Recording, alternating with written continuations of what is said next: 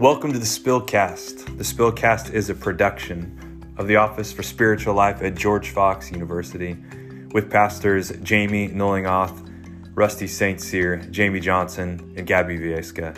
Thanks for listening, and we hope you enjoy. Welcome back to the Spillcast. This is episode 5 in season 1, in which we have been exploring spiritual disciplines. And last episode, we got a chance to hear from Pastor Gabby about Ignatian spirituality. And today we are checking in with Pastor Rusty St. Cyr. And we're going to be talking about the discipline of confession. And in some of your churches and faith communities, you may have grown up talking about things like accountability.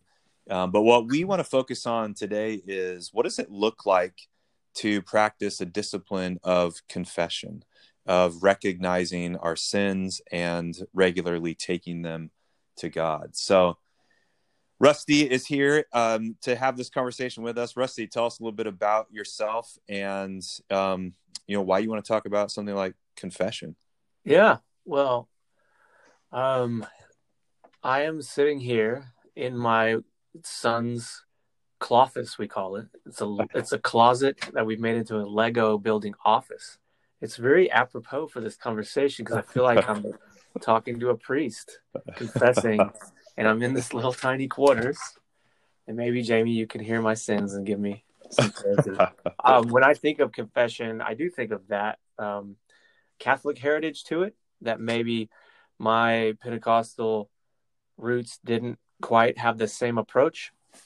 But later in college, I ran across some readings of a guy named Richard Foster, who introduced a lot of us some deeply spiritually rooted practices that for everyone, and could be used across those lines, those denominational lines. And I think also, along with him, the back in the day, like the Promise Keeper movement was influential in getting me and a bunch of football players in college to get down to business and being real with each other. And then also the 12-step recovery, Celebrate Recovery, and 12-step and other kind of transformational communities, recovery communities have also influenced my thinking on what does confession mean. And not just those, but also liturgical churches have helped influence what I think about confession, because I don't think of it only as confessing sin. Also, I think of it as confessing faith, or confessing what I'm putting my faith in, even when I'm not feeling it, stuff like that. So, like with liturgical churches that confess the faith through creeds and stuff out loud together, also collective confession as well as individual confession. Those are all things that I've run around and come across and have influenced more of a mysterious whole big picture view of how confession leads us to the real point, which is forgiveness and healing. It's not really about confession. It's about something else. That's good. So I was going to ask you, I've said all that, but maybe before jumping in, I was going to pick your brain as to when you hear the word confession, what's the first thing that comes to mind? Because the first thing that comes to mind for me is not wanting other people to know the stuff that I have done. I think about, I was going to say, like, the very first time I remember confessing something, I was a grade schooler. I don't know exactly which grade it was, but I had stolen from my neighbor's bike, the little spoke noise makers that went on the spokes of our bikes, that when they turned round and round, they would plink, plink, plink. And those are highly thought out, high in demand. Yeah, they were incredible. Items. And I wanted them so badly, and my parents would not let me buy them. I don't know why. They couldn't have been that expensive. It must have just been on principle. Like, you don't need that fancy of a bike. And so one night I went over to his house and I stole them. And the next day we were actually riding bikes together, me and my neighbor, and his name was Ben. And he looked at me and he looked at my bike, and then he looked at his bike, and he was like, wait a minute, there's something different here. And he confronted me. He was like, where did you get those from? And I remember in that moment having to make a choice. Like, I'm either going to say I bought them, or to confess to him, like, I actually took them from you. And my initial response to him was, oh yeah, I went and bought some on my own. And then he said, that's odd, because mine are gone. Someone stole mine. And at that moment I was like, there's nowhere to hide, and confessed to him it was me. And I think one of the things that was really incredible about that encounter was that he was like, you know what, it's all right. And he actually let me keep 2 of them. He took the rest of them back on his bike. But there was a sense of, like, even though I had wronged him, that confession to him, that sort of owning up to what I had done, it actually, in a weird kind of way, made our relationship a little bit stronger. So you go back to the word association. Like, I think the initial thing I think of is a little bit of shame, like wanting to hide when I think about confession. But if I plummet just a little bit more, there's a sense of, like, restoration. And I think you talked about that as well. Like, there's this sense where our confession is not just here's what I've done, but it also is here's who we are, right? And when we all are confessing, there's this sense of togetherness that we have. What about for you? Well, first, let me acknowledge that we have. What I hear you saying is that we have a kleptomaniac turned pastor. Is that what you're saying? Yeah. I'm so totally. glad God's changed your life since your bike stoke stealing days. No, I like how you brought it back to what I think is central. You alluded to that it kind of opened the door to repair the relationship with that guy, even though it was, a childhood story. It's still important. The core of this for me is shalom in all our relationships. So to have wholeness in our relationship with God, self, others, and the rest of creation means you can't break that connection, or you can't sever that tie. I think when I think of those ties being severed, I think of sin. I think of that being at the core of what sin is. It's actions that sever or divorce us in relationship to God and self and others in creation. But they're also it's a state of being severed, not just the action. Like, and it's individual and big system, collective level. I also have a nice little childhood. This is not childhood. This was like pubescent years. Right when you're veering into that world of, junior high. We didn't really have proms at this one school I went to, but there was like sports banquet. That's what it was called. And everybody started asking each other to go on these, would you be my date for this thing? And I wanted to ask this one girl, and I think she knew I wanted to ask her. And then it was all going to work out, I think, but I still had to just ask her. But then my best friend went to go ask his to-be date to go on sports banquet with him. And he asked his parents' permission first. And his parents said, no, you can't do it. Like, he's too young or something like that. So I just immediately assumed my parents are going to say no too. So I called up this girl I wanted to go to sports banquet with and said, sorry, my parents won't let me. I lied to her. And I think she was kind of let down more than I even expected. And then her mom that evening called my parents on the spot. Wow. So before I could even take ownership to confess, I was kind of, my parents walked in and go, what's going on? Why did you say that? And I just had to spill the beans and say, well, my friend Joel, I think wasn't allowed. So I figured I wasn't. I was kind of ashamed to even ask and whatever. But in the unraveling of that, we were actually able to show up at the sports banquet and bring the whole 80s corsage and pin that on and everything. It all worked out. But that to say, like, there's definitely, even at the small childhood story level, you bring into the picture this big elephant called shame. Shame is involved. Like, why? I was joking earlier that kleptomaniac turned pastor, but when you think about this as a pastor, it is tough to think of confession. Like, one of the things we do in not just Christian circles, but in human circles, is we like to protect our images, like Yeah. what our candy shell, what we are projecting out there that people see and know us as. And if your role is pastor or a good person or a good neighbor or a good upstanding citizen or whatever, there's not a lot of room for being the whole person that we are, which also means we have vulnerabilities, we have flaws, we make bad decisions, we are selfish. So, I mean, I know our confession probably hasn't stopped at our childhood. Yeah. We've Yeah. had to find other routes for it. Um, so I'm sure it also, as pastors, we think this thing stems from scripture and from tradition. So where from the scriptures do you draw anchor of this practice of confession that leads to forgiveness and healing?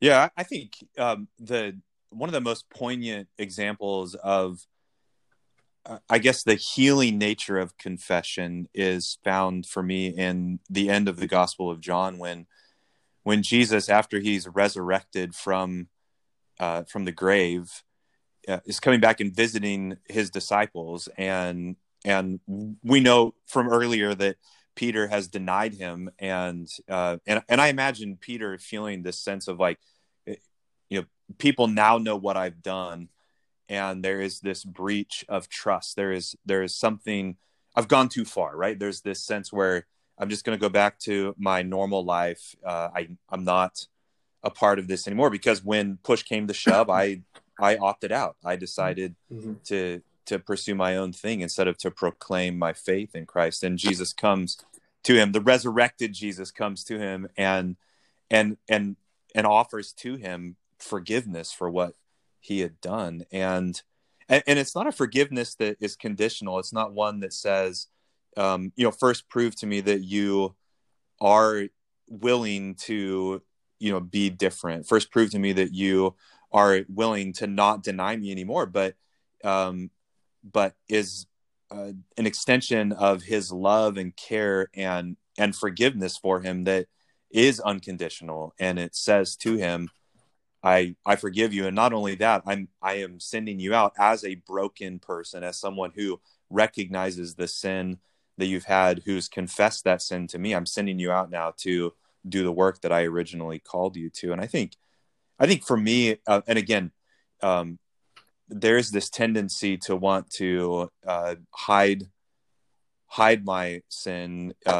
And I think even sometimes, like, there's a tendency to want to hide my sin from God, right? Yeah. Like, there's a sense of wanting to make sure I've got all those things figured out before I then come to God in worship or in prayer, whatever it might be. But even recognizing there, like, I can't hide. I shouldn't hide. There's no reason to hide that from God. And also, like, the tendency or desire to want to hide it from other people, especially those with whom I'm in community and living life with, and the danger that is to me and to them. But also, like, again, when I think about that story of Peter and Jesus at the end of the Gospel of John, that there is this closeness that they have because of that confession, because of that coming face to face with the ways in which they Peter wronged Jesus, how he broke covenant or broke relationship with Jesus in that way, and how Jesus restored him back to shalom, like you had talked about. Yeah. What about you? Well, the first thing that comes to mind is the prayer Jesus taught his disciples. To me, is so central for a lot of things. You just see in a prayer that Jesus modeled for his disciples, like this simple prayer holds like so many things in it that are so fundamental to God's work in the kingdom of God in the world. And at the center of this prayer is, and forgive us. It's asking for forgiveness of our trespasses, our sins, as we forgive those who trespass against us. For me, and then you have James, I think 5, and First John talk about this mutual confession, which for me models something unique, because what happens when I think you start confessing your vulnerabilities, if you're the only one doing it and somebody else is receiving that confession, immediately they're in a power position. They Mm-hmm. have something on you. You have just like handed over your newborn baby to them. You're like, here is my weak, vulnerable self.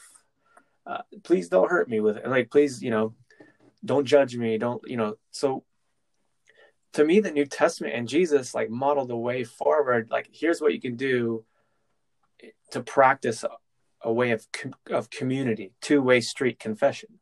So like, Mm-hmm.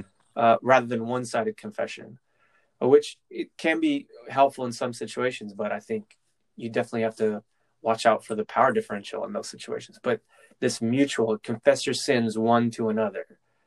Yep. Forgive us, Lord, of our trespasses as we forgive those who trespass against us. So it's like this, it takes, I think, a bit of the power abuse possibility out of the situation, because the work that I need done in me, I'm also a part of God's work in you in that same way. So we're sharing that vulnerable space and holding each other, in that safe kind of container to do that together. I think there's a lot of other ones. I mean, I think it's like what is it? Like a third of Jesus's parables are about forgiveness. Yeah. Like more than a lot of the other things we put a lot of emphasis on. Obviously, this is pretty central, and they're not about confession. They're about forgiveness.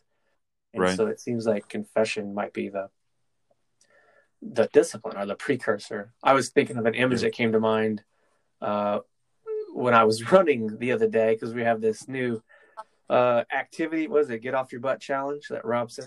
Get off your butt challenge. Got us going on.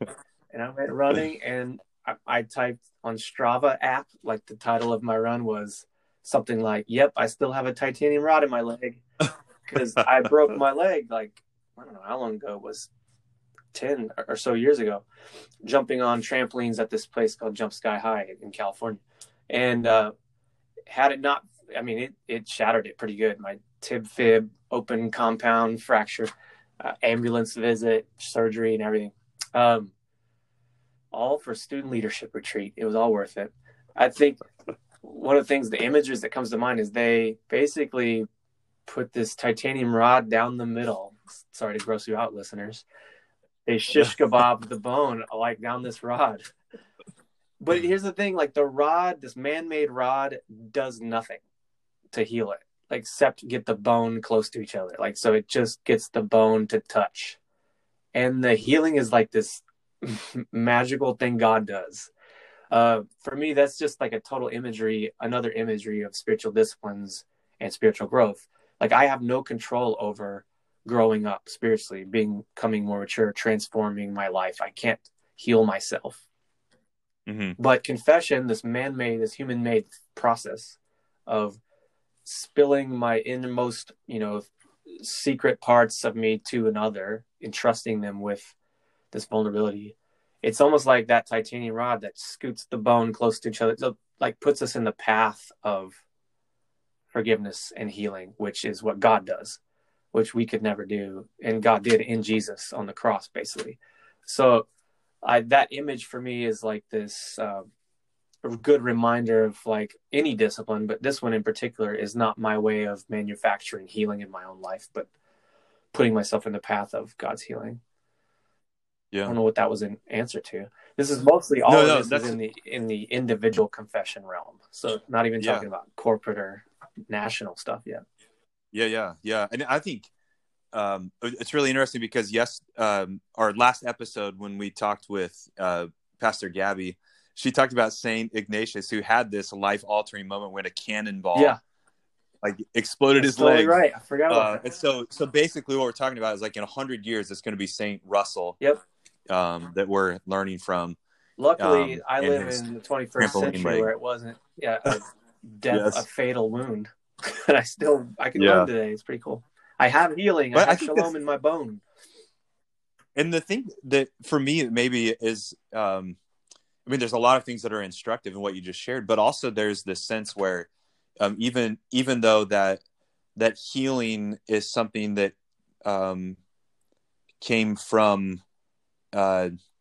the bones getting close enough to each other to be able to then meet in the midst of that trauma that happened. Like, you still, now years later, you still remember it. It still is a marker in your life. It's still something that you even sometimes feel, right? And for me, I think one of the things that I've always wrestled with in confession is, I was taught as a kid, like, you confess your sins, Jesus is faithful to forgive you your sins, and Jesus himself, in essence, like, wipes your slate clean. Like, those things are forgotten. But then as a human, I continue to replay these things in my mind over and over again, and can get caught in some ways in this kind of like guilt loop that's like, okay, I know I'm forgiven, yet also I still remember that I did this, and that's part of who I am. And I guess what I wonder is how do you, when you become someone who's regularly practicing confession, how do you also move from that confession to a place of living as in the knowledge that your sins are forgiven, right? That it has washed your slate clean, that you have become, in the eyes of Jesus, one who is not just restored back to health, but who is sent to do God's work. Yeah, I'm really glad you brought that up, because it fits right in with this concept that some might call being a wounded healer as well. So, and also in the 12-step movement, one of the steps further down is that part of your healing is actually offering healing to others. Like, so some of the best people that I would encourage you or I or anybody to confess to is people who have had to confess things in their life. So in the 12-step movement, you have sponsors, basically people who can walk with you through recovery because they've gone through it themselves and they still have the scars to show it, basically. So like what you're saying is, like, maybe you'll always have those scars. Like, maybe Peter will always remember that time that he denied Jesus, or, these other examples in scripture. And that helped him to become like a healer in the church, the brand new early church, to be somebody who was not judgmental when people would falter in their faith, but that he would come alongside them and he would be a great person to join together in mutual confession with. Same thing like in today's world, whether it's a destructive behavior, habit, feeling, thought that you're going through. Some of the best people to get in mutuality and confession with, I think, are the ones who've been wounded by some of those same things, behaviors and stuff like that. That's what I think that is at the core of like Celebrate Recovery and other kind of groups like that you're kind of all in this together. It's one beggar pointing the other beggar to the bread. So it's not that I have it all figured out. I've never had that problem or whatever. We all are like recovering from sin. To me, that's like, that word recovery is like a great synonym for salvation at some level.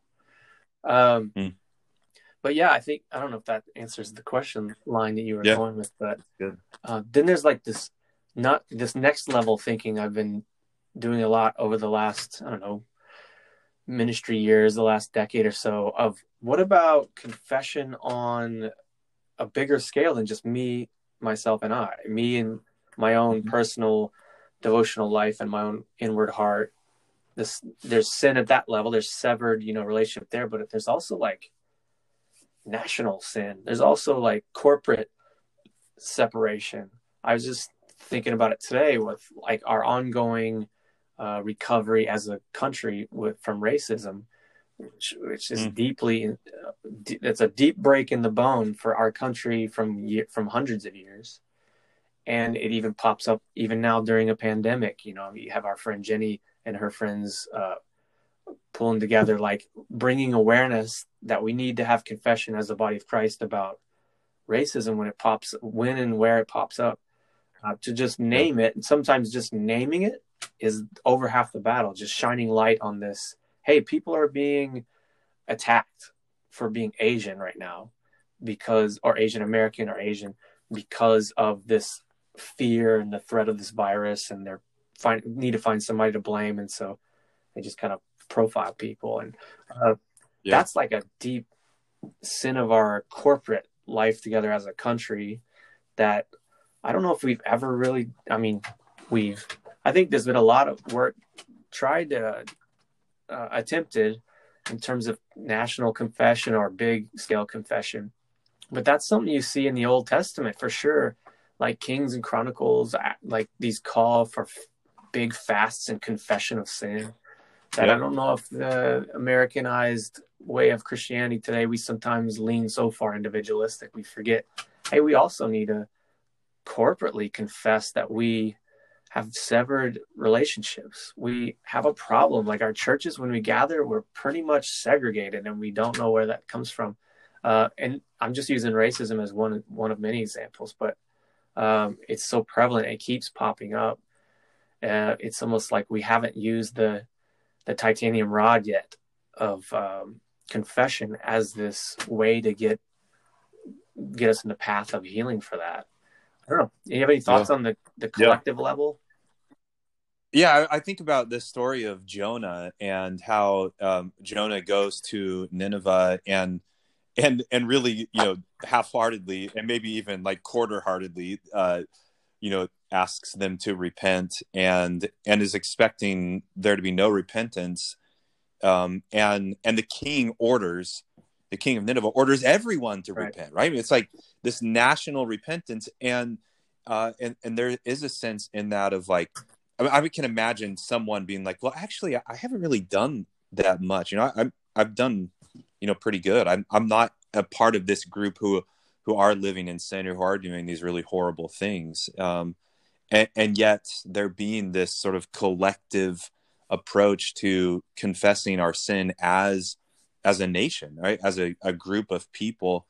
I think, my tendency, and it's certainly not a great tendency, because I know it's not totally true, but my tendency when someone talks about, for instance, the racism that Asian Americans are facing during this COVID-19 pandemic, is to say, well, I have not been racist towards Asians or Asian Americans, and so therefore, like, I'm happy to bring awareness to it, but I don't feel like I have anything I need to confess of, and that's sort of like the individual approach. But you're right, there is this sort of like, I am a part of a larger group of people, right? Maybe it's because of me being a white male. I'm a part of a larger group of people who, as a larger group of people, do things, have done things, do things now, will do things that cause great harm and suffering to other people. And I can join in confession of those sins, even if I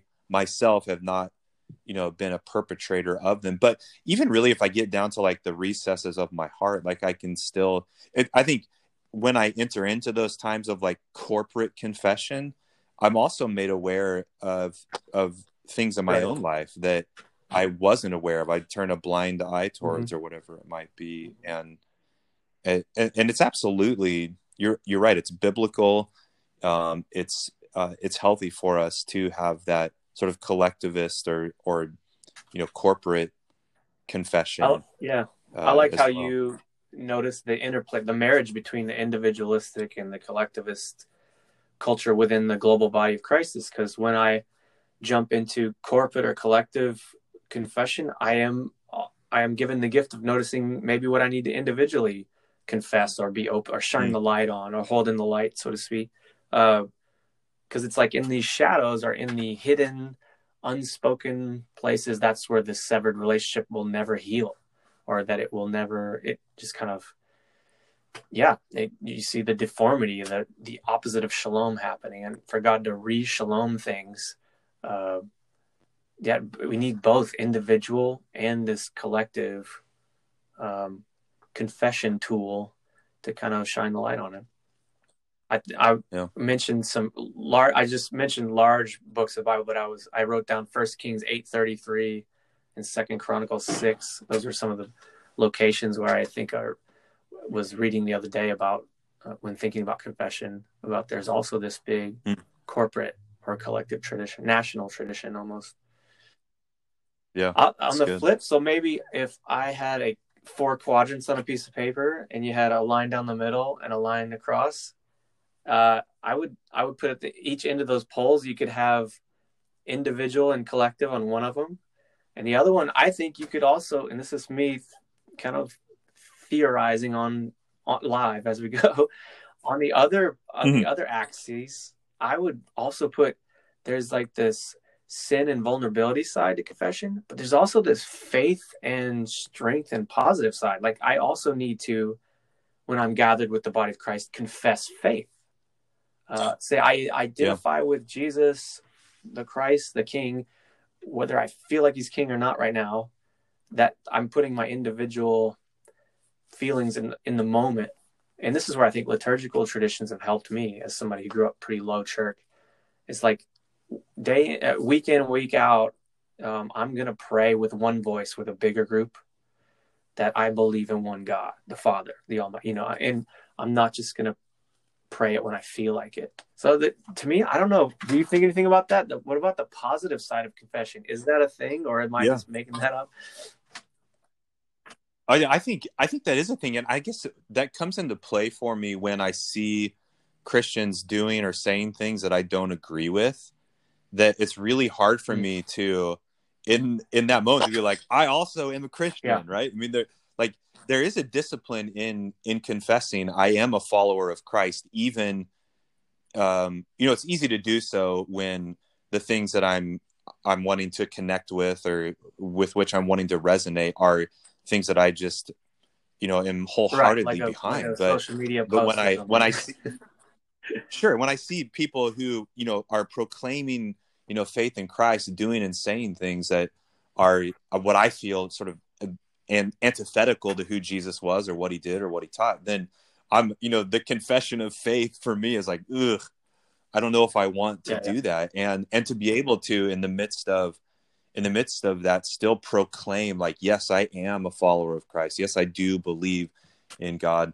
And I think so part of it's that, and also I think part of it for me is like there are times where professing faith in God is like all that I can do. Like, I may feel like my faith is weak or that I'm in a trial, and to be able to still confess with my lips, it's the kind of thing where like, if I don't want to do something, I just feel it deeply within me. I don't want to go for a run. Right. I totally know what that's like. But but you've been doing it. That's so good. But then I just go do it. Right. There's a sense where like the internal shifts, and I'm like, actually, I really am glad I'm doing this. Right. It becomes something. So like professing, confessing faith in Jesus with my lips, even at times when my heart may not feel it, works to then, delve deeply, that confession with my lips, delve deeply down into my heart, into my psyche, into my soul to take root in times when I feel like, my faith is not very deeply rooted. I think the common denominator for me, whether it's individual or collective confession, or whether it's confessing of sin and that, or confessing faith, the common denominator for me across all of it is vulnerability.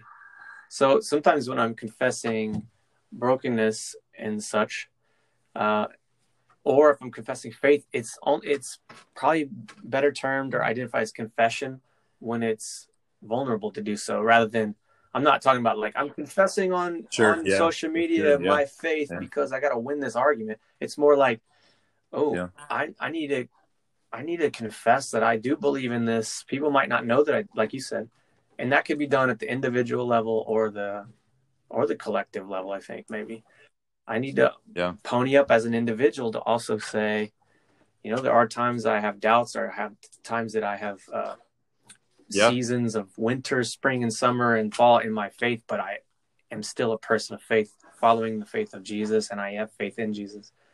And to say that out loud, there's something that happens when you name it and say it. So we're being joined here by Captain Jack, whose office I have commandeered. That's Jack. He's 5. He's full of faith. And me and Jack have nights of confession every night. We read books like BFG, and we talk about big things about life. And Jack has a lot of good things off. Can I borrow your office for a little bit? That's good. Recording. Maybe as we wrap up our conversation, Rusty, and maybe Jack has something to add in as well. what are, what's one or two Yeah. practical things that you can suggest to our listeners for stepping into this Yeah, I was discipline? gonna venture to practicality, like, so being practical about it. In our circles, probably like non-denominational, evangelical, Pentecostal circles that we run across. Um, we tend to do ours in small groups, accountability partners, or pastoral counseling, all good things. And I would say, like, I think it's helpful for people maybe to think in two categories. You have like these relational environments that are kind of one-sided confession, where I'm doing most of the confessions. Someone, usually a professional or a sponsor or like a wounded healer type, is receiving my confession, and they're trained to do so, or they've through their life have learned how to do it. And that's okay, but I don't think you only want those all the time. And there's not enough professionals in the world for everybody. Then there's also these other relational environments that are like peer-to-peer or mutual confession, like where it only works if everybody's on board to get really real.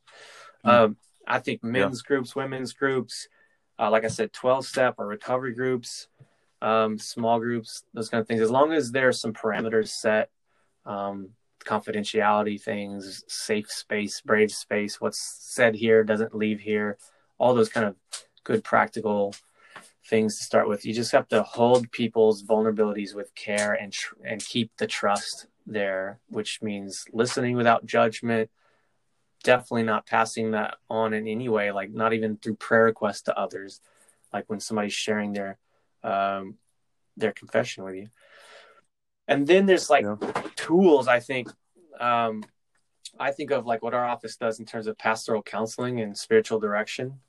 I think there are people who have given their lives and vocation to helping people encounter the healing and transformational power of God through disciplines like confession. And one surprising little tool that I've ventured into the last probably 10 years or so is the Enneagram, which is another good thing to frame as it's not the thing that heals. It's just another tool. It's just another titanium rod in the leg, so to speak. Or maybe it helps me get to the hospital. Maybe it's the ambulance to get me to the titanium rod. Because like coming to grips with being an Enneagram 4, which took me a long time, was like denial busting. It was for me to confess regularly, even sometimes on social media, that here's me being a 4. I have this tendency to think it's all about me or to need to be unique and special. Every time I say that to people, to students, I am like kind of taking its power away a little bit. I'm confessing it just when I acknowledge it and I own up to it. And I still don't, but at the same time, I just still rest in my faith that I don't have to be ashamed of that. That's just part of me. It's the black keys that go with the white keys on the piano.